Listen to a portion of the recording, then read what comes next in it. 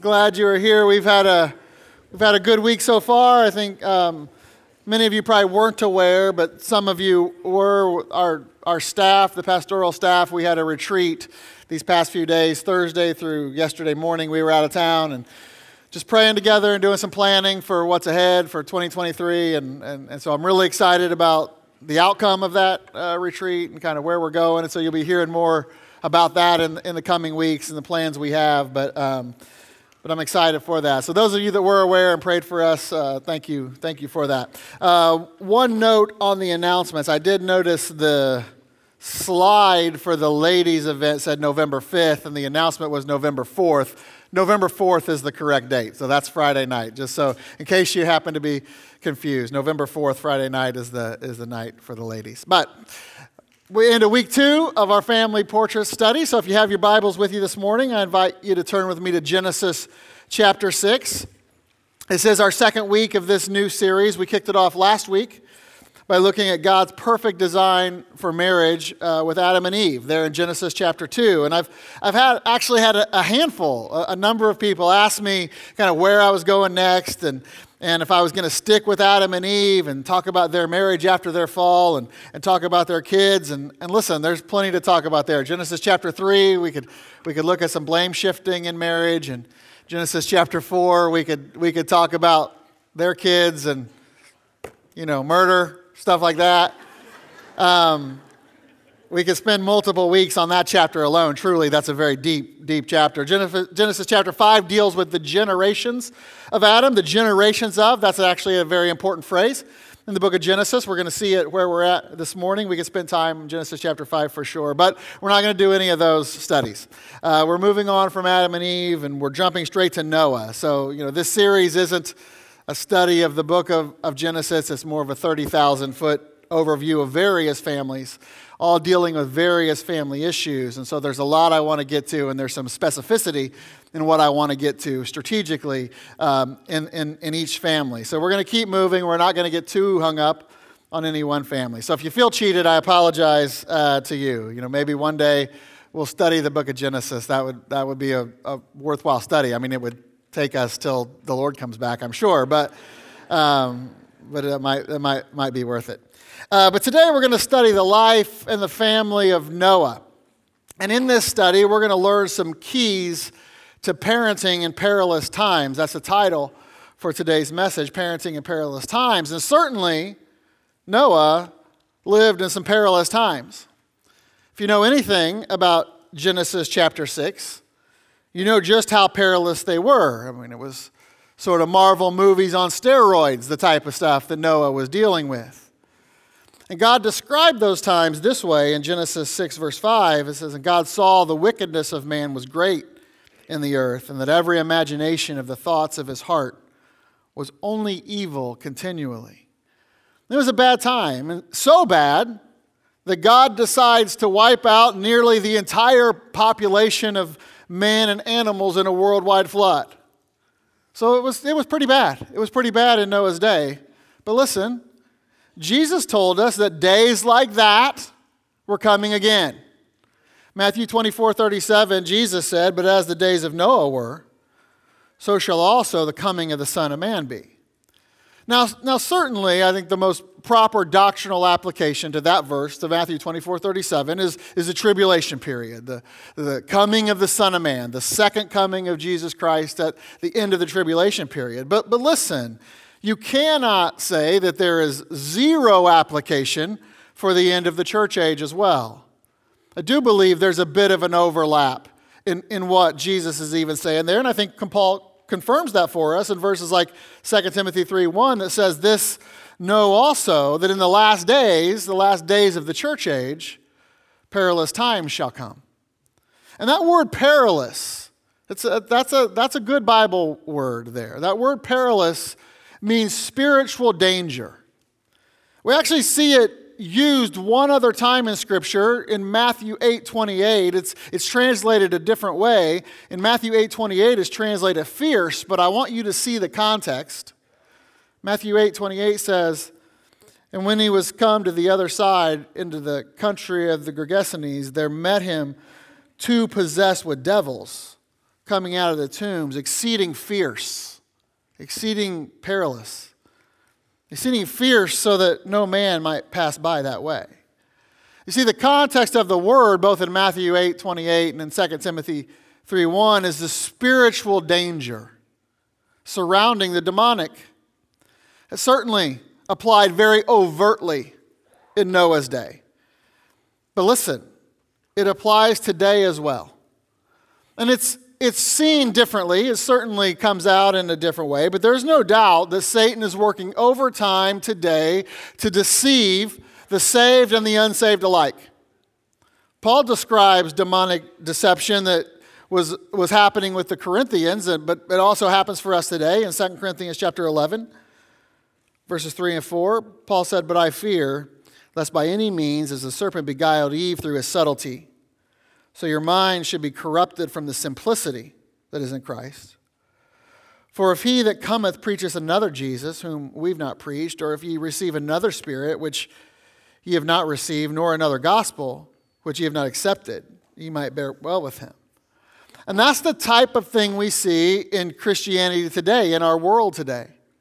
We see a demonic deception that is very dangerous. And it's another Jesus, and it's another spirit, and it's another gospel. And it's deception, and it's distraction. And it's playing out in our world. And it's very perilous. And it's very perilous for us because for many of us, the world seems pleasant. That's the deceptive aspect of it. And that's the greatest spiritual danger of all, being lured in by the world. And it can be a little tricky, kind of, navigating and running the line of being in the world but not of the world. And Satan, I think, is taking full advantage of that. And yet we are tasked with raising children in this environment, just as Noah was. And Noah navigated parenting in perilous times successfully. Now, I'm sure it wasn't perfect. We'll talk some about that. I mean, he had some children do some bad things, one in particular in Genesis chapter 9 down the road. But there's a great picture that we see with Noah that I want to focus on this morning, and it's just this picture. Because Noah's family portrait shows the protection and salvation of his children. Noah's family portrait shows the protection and the salvation of his children when the rest of the world was going to hell. Hebrews 11:7 says this. It says, "By faith Noah, being warned of God of things not seen as yet, moved with fear, prepared an ark for what? Prepared an ark to the saving of his house, by the which he condemned the world and became heir of the righteousness which is by faith." And that too has a doctrinal application that applies to the nation of Israel that we're not even really going to look at this morning. But historically, the fact is, Noah's 3 sons walked onto the ark that Noah built, and it saved their lives. It saved their lives. And that is a picture for us that we can learn this morning. Because Noah did some things in his parenting that worked with his children. And we're going to talk about, there's no such thing in the Bible as a household salvation. So there's some that would teach that, if a father gets saved, that the whole house is saved. Well, no, that's not biblical. We'll talk about that. Each person has to make a free will choice on their own. But there are some things we can do in our parenting to set our kids up to make the right decision. And they ultimately have to make it. And again, there's nothing that says we have to be perfect in this. We don't get a lot of details of Noah and his family's life during this time, and I'm sure it wasn't perfect. I suspect there were some troubles in the Noah household as he was building the ark, and the friends of Shem, Ham, and Japheth, Noah's sons, were probably laughing at their friend's crazy old man. But we also see the salvation of his kids, and that's an important picture for us. Because as parents, that just has to be our number one goal in life as it relates to our children.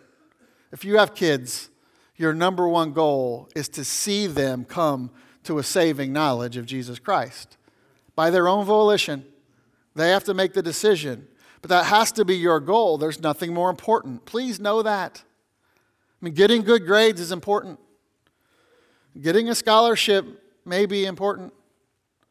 Being an elite athlete is less important.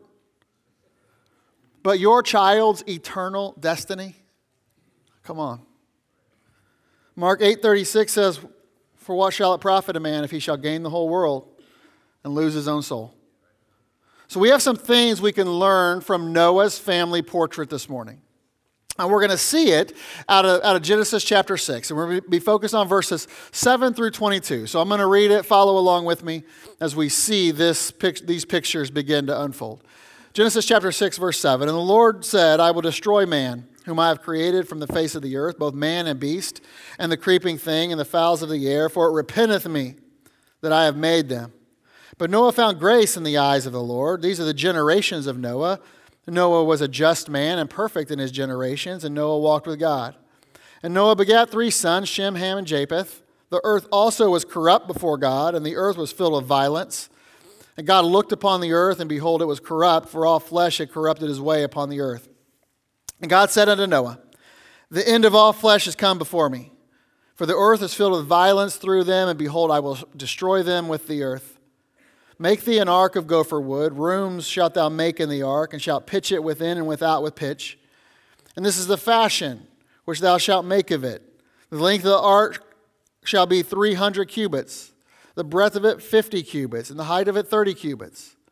A window shalt thou make to the ark, and in a cubit shalt thou finish it above, and the door of the ark shall be set in the side thereof with lower, second, and third stories shalt thou make of it." We get some level of detail into what the ark is. And then verse 17, "And behold, I, even I, do bring a flood of waters upon the earth to destroy all flesh, wherein is the breath of life from under heaven, and everything that is in the earth shall die. But with thee will I establish my covenant. And thou shalt come into the ark, thou and thy sons and thy wife and thy sons' wives with thee. And of every living thing of all flesh, 2 of every sort shalt thou bring into the ark to keep them alive with thee. They shall be male and female. Fowls after their kind, and of cattle after their kind, of every creeping thing on the earth after his kind, 2 of every sort shall come unto thee to keep them alive. And take thou unto thee of all food that is eaten, and thou shalt gather it to thee, and it shall be food for thee and for them. Thus did Noah, according to all that God commanded him, so did he." All right, let's pray. Dear Lord, we come to you this morning needing to hear from you. Lord, many of us in here are parents, and even those of us that aren't are maybe spiritual parents, or that's certainly the path we need to be taking in this life. And so, Lord, we need to hear from you. We need to hear from your word this morning on how to do it in the days in which we live, and Lord, for setting up our children to make the choice to accept you and live their life for you. And so, Lord, I just pray this morning that your word speaks clearly, that your word speaks authoritatively. I pray that everything is said is true to it. I pray that's honoring to you, it's glorifying to you, and I pray for all of us that you just give us ears to hear this morning what your word and what you have to speak to us. And Lord, be honored in it. Lord, we love you. We're so thankful for you and how you give us the instruction that we need in the very moments that we need it. And we ask all this in Jesus' name, amen. All right, so what we just read, the very beginning of the very popular story of Noah and the ark. So a child who has been in Sunday school for any amount of time is likely familiar with that story, as is most of you in the room. Most of us in the room were familiar with Noah and the ark. Now, I do want to mention here, just as we're getting started, that this is a true story. It's not a fairy tale. It's not an allegory. This is real. Everything in Genesis chapter 6, 7, 8, and beyond, it all happened. It really happened. And I know most of you agree with me on that point. You're like, oh, yeah, okay, thanks for that bit of knowledge there. And so I know you agree with me on that point. But as we talked some last week, we live in a day and age where Bible rejection is the norm. Even within, quote unquote, Christianity. There are many churches, there are many pastors who would say that Genesis chapter 6 is not a true story, and that really nothing in the first 11 chapters of Genesis is true. But that's wrong. It's absolutely true. In fact, Noah is mentioned throughout Scripture as true. And the writers of each of those books where verses referencing Noah are found, all of them wrote with great clarity on the truth of the book of Genesis. We've already read a couple of those verses in Matthew and Hebrews. We also saw Peter. Peter mentions Noah multiple times in his epistles. Even the prophet Ezekiel, you might not expect that, but Ezekiel chapter 14 and verse 14 says, though these three men, Noah, Daniel, and Job, were in it, they should deliver but their own souls by their righteousness, saith the Lord God. And he goes on and talks more about him down in verse 20. Even Ezekiel, they all speak of Noah as the truth of God, with the truth of God's word, that Noah was a real man and what God said of Noah really happened. And while you may think this isn't directly related to our theme of parenting in perilous times, I mention this because absolute belief in the Bible is absolutely essential to everything we're talking about in this series. We're trying to combat the spirit of this age that is fighting against biblical families. And without full trust in the Bible as God's word, then honestly, nothing I say will be that helpful to you. But if you know the Bible to be true, and that it pertains to all areas of life, then you can see how it is the manual for marriage and parenting and all things related to the family. And these family stories give us great insight into God's plan and pattern for how we are to construct our families to God's glory. And the story of Noah in Genesis chapter 6 gives us some great keys to biblical parenting that ultimately resulted in the salvation of his kids. And again, I can't promise you that doing what we are going to talk about today will result in the salvation of your kids. I'll say it again. Each person, including our kids, has a free will and has to make a choice for themselves. But I can tell you that following Noah's picture will set your kids up in the best possible way that you can. And it'll allow them to be able to see God work in their life and be able to see the Lord so that they can honestly make that important decision for themselves. They need to be able to know what is true. And you are the one to show them. And here's where it starts. This is the first key to biblical parenting that we see with Noah. Noah was sincere in his walk. Noah was sincere in his walk. We read in Genesis 6:7 that God was so fed up with his creation that he decides to destroy it all, both man and beast. And of course, while he doesn't say it in verse 7, he actually doesn't say it until verse 17, we know that destruction is going to come via a worldwide flood. So verse 7 is a dire verse. But verse 8 starts with two encouraging words. But Noah. So we see from this first extended introduction to Noah that there was something different about Noah. So the world and all of humanity and all of the animals were this way, but Noah. But Noah was different. And we learn what the difference was in verse 9. These are the generations of Noah. Again, we're not even going to take the time to go into it, but there's that phrase again. It's an important phrase in the book of Genesis. These are the generations of Noah. Noah was a just man and perfect in his generations, and Noah walked with God. So here is how Noah was different. He was just in the midst of an unjust world. He was just in the midst of an unjust world. He was perfect in his generations. We'll talk about that later on this morning. And lastly, we see that Noah walked with God. And so I'm going to stick there for a second. You know, Noah is one of only two people in the Bible where it explicitly states that they walked with God. And we can assume many others, but there's two people that it explicitly says these two men walked with God. So we have Noah, and the other was Noah's great-grandfather Enoch. And Enoch is an interesting character in the Bible. In Genesis 5:24, we read this about him. And Enoch walked with God, and he was not, for God took him. So that means Enoch didn't die. God took him and rescued him from the impending judgment of the flood, making Enoch a type of the church being raptured. So that was Enoch. Noah walked with God, and what ends up happening with Noah is Noah was taken safely through the judgment, making Noah a type of the remnant of Israel that God will save during the tribulation. So we have these pictures here. But both of them had a walk that was noticed by God and was noticed by the world. Enoch's walk was certainly noticed by the world when he was taken, if not before. I'm sure it was before. But Noah's walk was definitely noticed during his life. Genesis 6:9 says that he was just. And the study of the word just in that verse, it points to his lifestyle. It means lawful and righteous.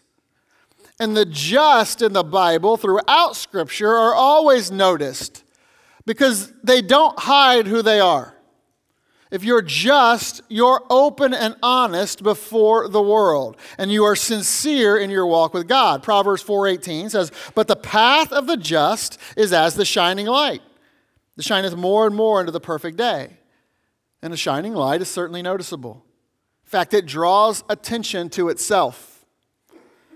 The Galatians 3:11 says, "But that no man is justified by the law in the sight of God, it is evident, for the just shall live by faith."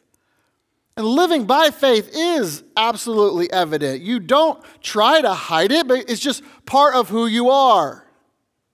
Now, not everyone is appreciated for a just person's lifestyle. Not all just people are appreciated for how they live. But it is noticed because it's sincere. It's who they are. It is their makeup, and that is who Noah was. And so let me connect this now to our topic of the day.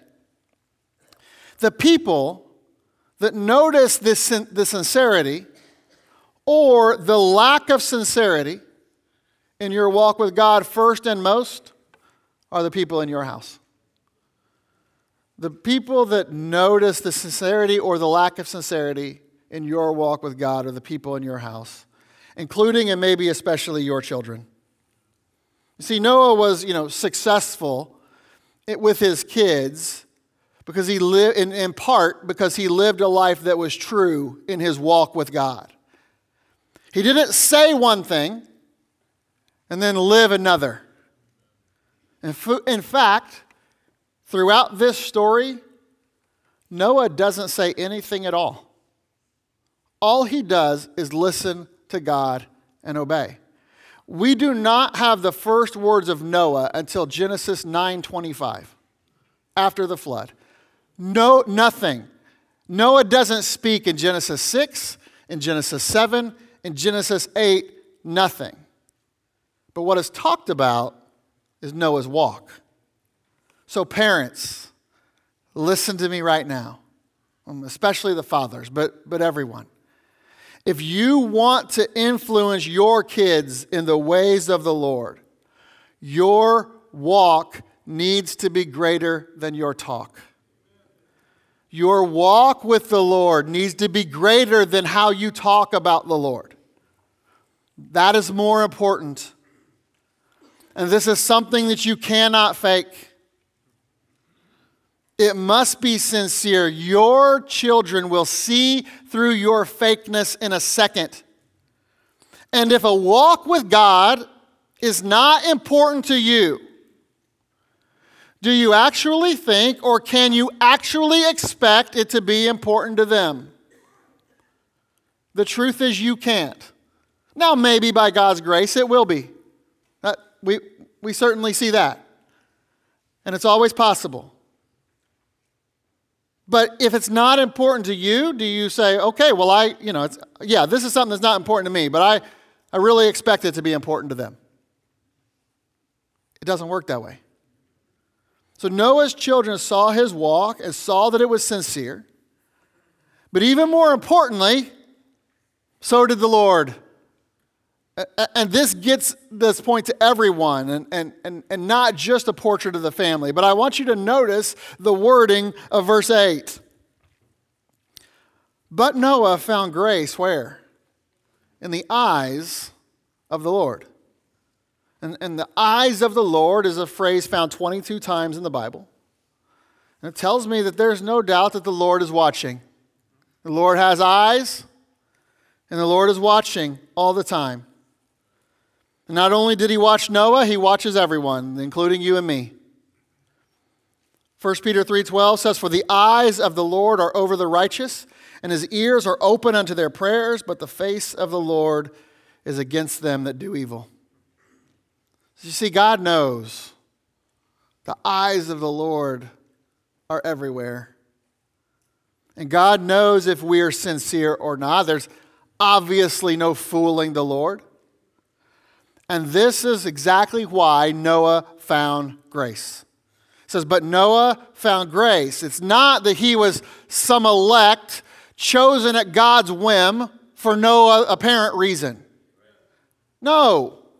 God looked. The eyes of the Lord went to and fro. And God looked, and he saw that he was sincere, that he was righteous in his doings. In the Old Testament, a man found grace by separation from the world unto righteous living. In a discussion between Moses and God in Exodus 33, verses 15 and 16, Moses said, it says, and he said unto him, and Moses said unto God, if thy presence go not with me, carry us not up hence. For wherein shall it be known here that I and thy people have found grace in thy sight? Is it not in that thou goest with us? So shall we be separated, I and thy people, from all the people that are upon the face of the earth. And then in Psalm 84, verse 11, the psalmist says, for the Lord God is the sun and shield. The Lord will give grace and glory. No good thing will be withheld from them that walk uprightly. It's another word for righteously. And listen, the fact is, this still applies to us today as well. Obviously, God's grace was shown by dying on the cross for our sins, and that's for the entire world. People just have to believe and accept, and so that's available to anyone. But then God's grace extends beyond that, even into our Christian life. It's not just a one and done deal. All right, God never shows grace again after we're saved. No. So do you want God to show grace in your family? Then walk uprightly, walk righteously, and walk sincerely. And listen, this is incredible to me, but Genesis 6:8 is the first mention of grace in the Bible. All right, so talking about Noah, it's the first mention of grace in the Bible, and I just want you to think about that for a second. Because the first mention of grace in the Bible comes at a time when God is going to destroy the planet. The first mention of grace is in combination with God going to destroy everything. And that means that things are never too far gone for God to intervene. Even in your family. If you will just be a Noah, God is willing to show grace. Remember in Genesis 18 when Abraham goes to God on behalf of Lot because he knows that God's going to destroy Sodom and Gomorrah, and he knows that his nephew's there, and Abraham's praying to God, and he's like, God, man, if peradventure, if there are only 50 righteous, will you save it for 50? He's like, yeah, I'll save it for 50. He's like, okay, I mean, if it's 50, but if there's only 5 more, like 45, you'd save it for 45, right? Like, yeah, I'll save it for 45. 40? Sure, I'll do that. I mean, if we're dealing 30? Okay. How about 20? Yeah, 20. I'll save it for 20. How about 10? Yeah, I'll do that. So God will show grace to the righteous. Now, there weren't even 10. God still destroys Sodom and Gomorrah. Kind of like he did in Genesis. Ultimately in Genesis 6, 7, and 8, there were 8 that made it. Not even 10 that he could find. But if you will just be a Noah, God's willing to show grace. Things were crazy. God was upset to the point that it repented him that he made man. But Noah.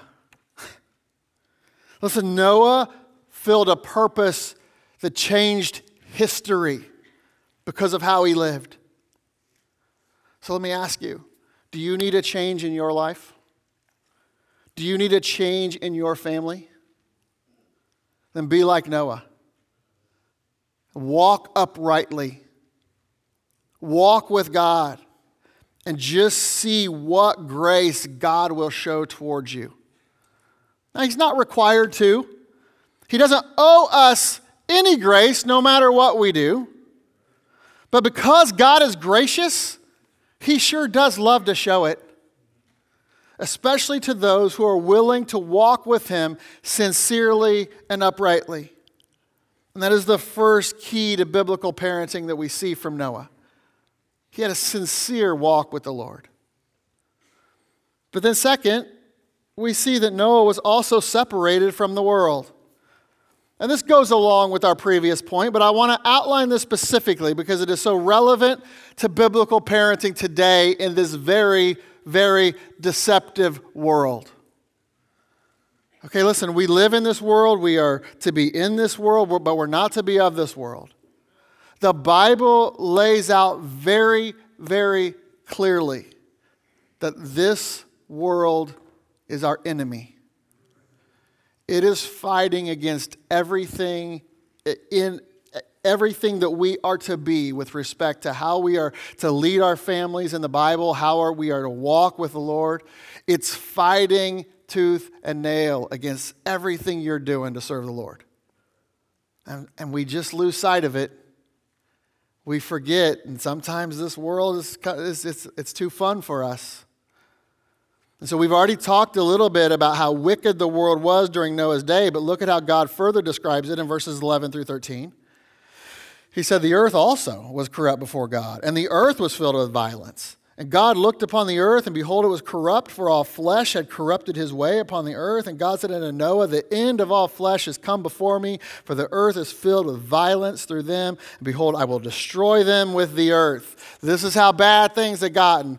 All flesh was corrupted, man, beast, and the earth itself. It was bad. And listen, that just continues because of the curse. And remember, as the days of Noah were, so shall the coming of the Son of Man be. And we're getting closer to that day. Isaiah 24:5 says, the earth also is defiled under the inhabitants thereof. Why? Because they've transgressed the laws, changed the ordinance, broken the everlasting covenant. And listen, that defilement just continues and has continued. And today's world is increased with corruptness. Now it's more subtle. That's what makes it so dangerous. Because it feels like it's not our enemy. But it absolutely is our enemy, and it is just fighting against the Bible all the time. And in these last days, things are turning crazier all the time, like the Bible said they would. And I don't want to turn political, but I want to show you a headline from an ABC affiliate in Virginia from October 13th. So I think we have it here. So if you can't read this, I'm just going to read this headline for you. This is ABC 7 News. You can see this. This isn't even, some whack site. It says Virginia parents could face abuse charges for not affirming their LGBTQ child under new bill. That was from October 13th, all right, 10 days ago. And there's an elected official, Elizabeth Guzman, who wants to expand the state's abuse and neglect laws to include parents who won't affirm their child's choice in gender. As young as 5. And so in that article, and you can find the article on your own, the reporter, this guy named Nick Minnock, he asked Guzman the following question. He said, what could be the penalties if the investigation concludes that a parent is not affirming of their LGBTQ child? what could the consequences be? And this was her answer. She said, well, first we have to complete the investigation. Yeah, okay, thanks for that. But then she said, it could be a felony. It could be a misdemeanor. But we know that a CPS charge could harm your employment, could harm their education, because nowadays many people do a CPS database search before offering employment. So that's in Virginia. And listen, there's a Republican majority, and I'm not even speaking politically, but there's a Republican majority in the state of Virginia. So the odds of her getting this through is next to nothing. But it may not always be that way. And by the way, that is why elections matter. And this is why you should vote. You can make your own decisions on that, but I'm just saying the world is our enemy because it's taking everything that this book says and trying to flip it on its head and trying to preach something different that this book does. We live in an evil, anti-biblical world today. And if you don't see it, you need to take your head out of the ground and see what you're fighting against. And you think, oh man, that'll never happen here.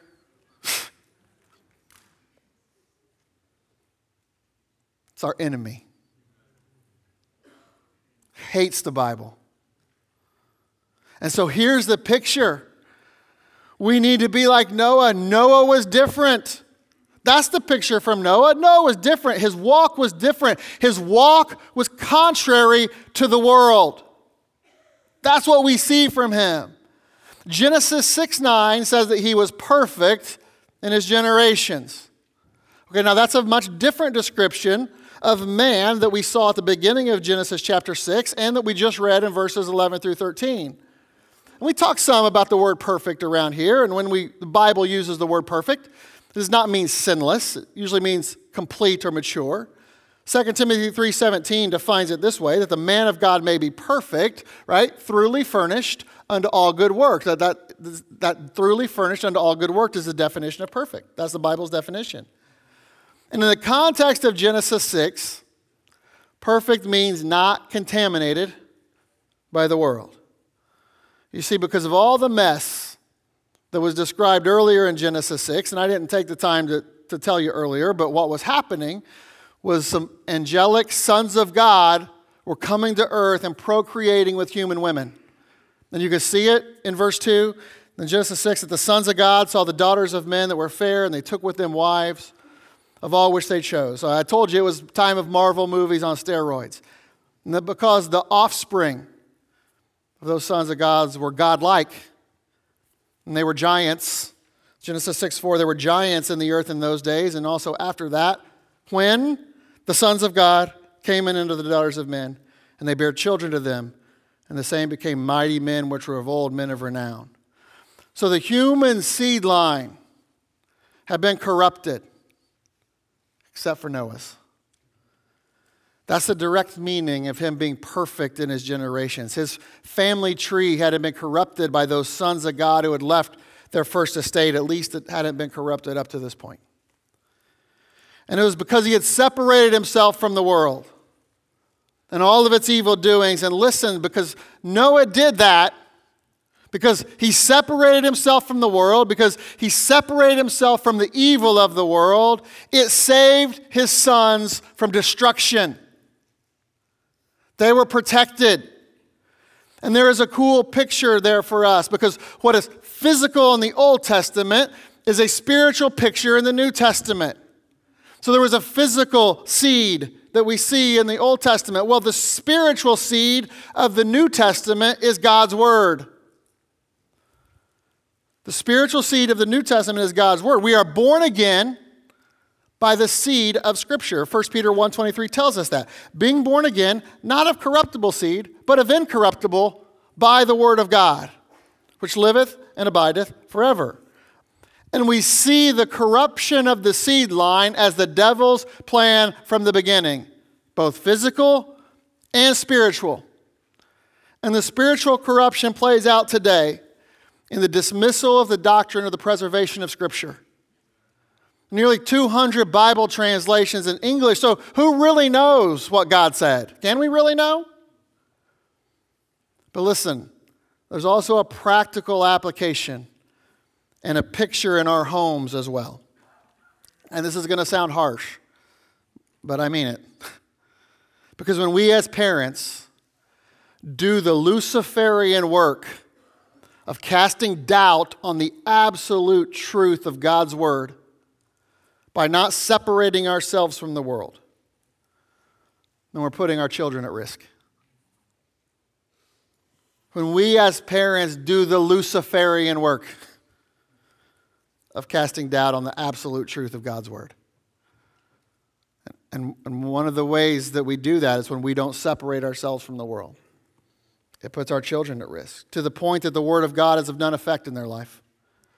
Because they don't believe it, because you've taught them not to. Because you've made the world a playground instead of a battleground. Casting doubt in your children's mind on verses like 2 Corinthians 6, verses 15 through 17 that says, "And what concord has Christ with Belial?" Or "What part has he that believeth with an infidel? And what agreement hath the temple of God with idols? For ye are the temple of the living God. As God hath said, I will dwell in them and walk in them, and I will be their God, and they shall be my people. Wherefore come out from among them and be ye separate, saith the Lord, and touch not the unclean thing, and I will receive you." And cast doubt on verses like James 4:4 that says, "Ye adulterers and adulteresses, know ye not the friendship of the world is enmity with God? Whosoever therefore will be a friend of the world is the enemy of God." I mean, does God need to make it clearer than that? In 1 John 2:15, "Love not the world, neither the things that are in the world. If any man love the world, the love of the Father is not in him." So moms and dads, please listen to me. When it comes to the spiritual health of your children, it is way more important that they see you walk with God than see you walk with worldly friends. I'm not telling you to get rid of your friends. I'm actually not telling you to do anything. I'm just trying to lay the Bible out. But I know that this world is so enticing for us, myself included. And our kids see it, and our kids feel it. And there's just danger associated with it. Noah was separated, and it saved his kid's life. And that's the second key to biblical parenting that we learn from him. And then third, Noah was serious about the work. And of course, the work I'm talking about is the work that the Lord gave him to do. It was building the ark. Look with me starting in verse 14. God tells him, "Make thee an ark of gopher wood. Room shalt thou make in the ark, and shalt pitch it within and without with pitch." Or just like a caulking type of thing. "And this is the fashion which thou shalt make of it. The length of the ark shall be 300 cubits, the breadth of it 50 cubits, and the height of it 30 cubits. The window shalt thou make of the ark, and in a cubit shalt thou finish it above, and the door of the ark shalt thou set in the side thereof. With lower, second, and third story shalt thou make it. Behold, I, even I, do bring a flood of waters upon the earth to destroy all flesh, wherein is the breath of life from under heaven, and everything that is in the earth shall die. But with thee will I establish my covenant. And thou shalt come into the ark, thou and thy sons, and thy wife and thy sons' wives with thee. And of every living thing of all flesh, 2 of every sort shalt thou bring into the ark to keep them alive with thee. That shall be male and female. Of fowls after their kind, of cattle after their kind, of every creeping thing of the earth after his kind, 2 of every sort shall come unto thee to keep them alive." And I read all that because I want you to see that God gave Noah very specific instructions of what he wanted Noah to do. And then Noah got to work. And he built the darn thing. Verse 22 says, "Thus did Noah, according to all that God commanded him, so did he." Noah was in line with Paul. And what Paul wrote in 2 Corinthians 6:1 that says, "We then, as workers together with him, beseech you also that you receive not the grace of God in vain." Right? Noah found grace in the eyes of the Lord, and then he got to work with him, with the Lord, because of it. And listen, that is exactly what we are to do as well. And our kids know what we are serious about, and our kids know what we are not serious about. Like I've already said, we can't fool them. And if something is important to you, they know it. And if something is not important to you, they know it. And listen, do you understand like all the work that was involved in what Noah did? It was huge. A cubit, is anywhere, most people will say like 18 inches. So that's kind of the small, 18 to 24 inches, something like that. So the ark was at least 450 feet long, at least 75 feet wide, and at least 45 feet high, 3 stories. After Noah, a ship was not built as large as the ark until the 1850s. And the work also involved making sure the animals were on and keeping them fed for over a year on the ark. And then the work involved repopulating the earth. His job was to rebuild the human race. A pretty big deal. But mixed in all of that is what we read in Genesis 6:18. But with thee will I establish my covenant, and thou shalt come into the ark, thou and thy sons and thy wife and thy sons' wives with thee. And here's what I just want you to see in that. There's a lot we could talk about with respect to the covenant and everything. But here's what I want you to see. Noah's work for the Lord included the salvation of his family. Noah's work for the Lord included the salvation of his family.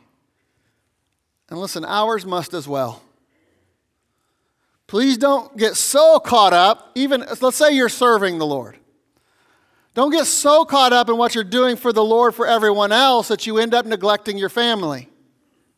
Now, but let me define that for you because I think that can be somewhat confusing. So let me try to give you the biblical definition of that, at least as the way I see it. Because in the church world, you'll hear this following sentence with some regularity.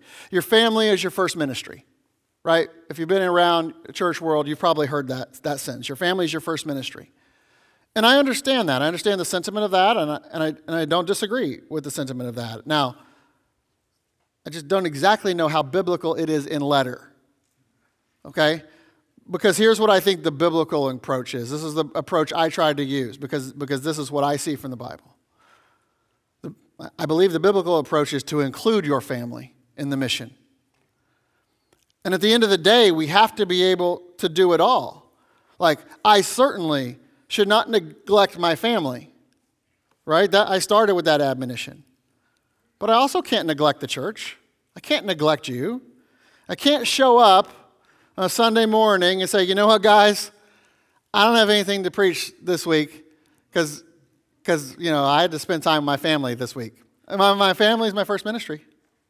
Like, can I do that? I mean, I don't know. I don't think so. And I get it. That's not acceptable. And I understand that I'm an extreme example as a pastor of the church, but don't think that the same principle doesn't apply to you. We are all to be a part of the mission in our homes, in our church, in our community, and across the world. All of us. So include your family in all that you're doing for the Lord and win them to the Lord along the way. Listen, the Bible doesn't say exactly how Noah built the ark. And I believe that it doesn't say because I don't think God wants us to know. Because ultimately I don't think it matters. All that matters is that Noah was obedient and he got the job done, and we are to believe that in faith. But look at the picture. It's not unreasonable to think that Noah received some help along the way from his boys. It doesn't say it, but it's not unreasonable to think that he received some help from his sons in the work of the Lord. And then through that process, they were saved. And listen, when you're serious about the work of the Lord, good things happen in your life. Now, it does not mean that life is going to be easy. In fact, it might be the opposite. It might mean that life is hard. Noah and his family ended up staying in the ark for over 370 days with all those animals. Think about that for a little bit. What God asked him to do was quite difficult, and it came with trials, but his family was saved because of it. And I think the trade-off was worth it. I bet if you could talk to Noah today, he doesn't have any regrets on building that ark. And that's the third key to biblical parenting that we can learn from Noah, to be serious about the work of the Lord. And then last, there's one more. And that is quite simply that Noah was submitted to God's word. And we've already looked at this some. These all overlap. But Noah was submitted to God's word. We saw the instructions that God gave him, and as crazy as that might have sounded to Noah, he obeyed. He didn't fight back. We already read verse 22, but look there again. Thus did Noah, according to all that God commanded him, so did he. And really, at the end of the day, this is the best advice for any parent, because it's the best advice for any Christian. Do you want to give your children the best chance possible for spiritual success? Then just live the Bible. Do what God tells you to do in His Word. And if you don't know what that is, then learn it. Keep being a part of all that we offer here so that you know what God expects from you. And as a Christian, and as a parent, if that's applicable to you, learn what it is that you're to learn. Because when you do that, then you know what and how to feed your family spiritually so that they can grow in the Lord. That's what Noah did. So don't miss the picture. Look at verse 21. God said, "Take thou unto thee of all food that is eaten, and thou shalt gather it to thee, and it shall be for food for thee and for them." And that included his family and him, his family, and his animals. Noah knew how to feed his family in the ark for over a year. And that was physical. I mean, everything we're seeing in Genesis 6 is physical, and I'm showing you the picture for the spiritual application. That was physical, but here's the spiritual truth in that picture. Fathers, do you have the ability to spiritually feed your family? If not, then you should get equipped. Because Deuteronomy 6, verses 5 through 7 says, "And thou shalt love the Lord thy God with all thine heart, and with all thy soul, and with all thy might. And these words which I command thee this day shall be in thine heart, and thou shalt teach them diligently unto thy children. And shalt talk of them when thou sittest in thine house, and when thou walkest by the way, and when thou liest down, and when thou risest up." And listen, if God's words aren't in your heart, then you're not going to be able to put them in your child's heart. And if you do not have them in your heart, how can you obey Deuteronomy chapter 6? But if you do have them in your heart, then you can obey Deuteronomy 6, and you can trust the Lord with your kids. And again, they have their own free will. Household salvation is not a biblical doctrine. It's certainly not what I've been trying to teach today. I'm just showing you the pictures. I want you to see the family portrait.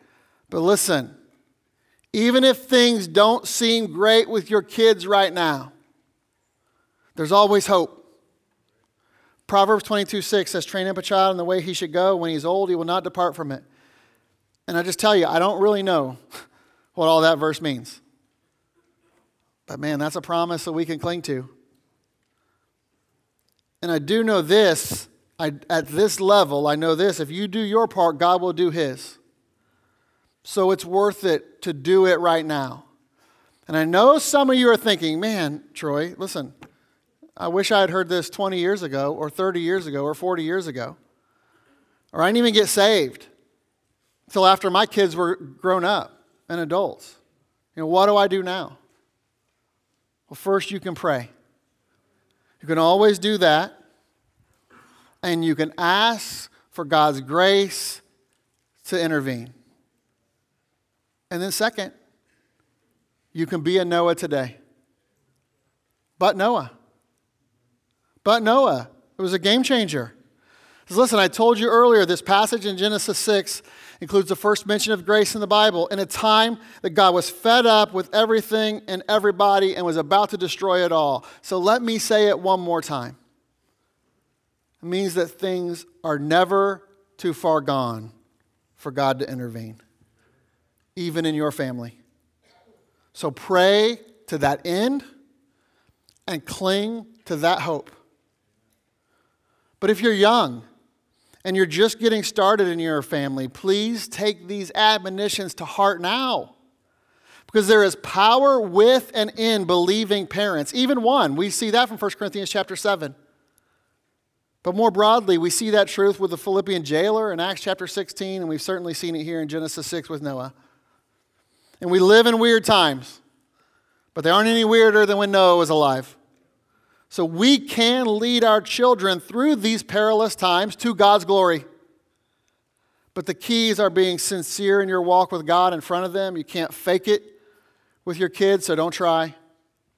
Then be separated from the world and unto the things of God. Be about what God is about. So get serious about His work. Get serious about the mission. Let's go repopulate the earth with spiritual sons of God. And let's include our kids in the process. But we're only going to do it, and we'll certainly only be successful in that if we're submitted to God's word. We got to do it the way He said it. There was a fashion that He wanted the ark built. Very specific instructions. And there's very specific instructions for us as Christians and us as parents. And we don't get to pick our own way. We don't get to do it the way we think is right. We got to do it the way God says. But Noah's family portrait tells us this, that it'll be worth it. Do things God's way, and it'll be worth it. Let's have every head bow and every eye closed. And as we're getting ready to close out and sing this final song, again, I just want you to, settle your hearts and just go seek the Lord now. Go ask the Lord if there's anything that He, revealed to you today that you need to change in your life. See if there's something that you need to take from His word this morning and use to change your family dynamic. And if there is something, do it. Go before the Lord today and let Him know, okay, Lord, listen, I've been messing up, but I'm going to do it right now. And I'm going to cling to Your hope, and I'm going to live uprightly to see Your grace. And however things turn out, I'm going to trust You in the process.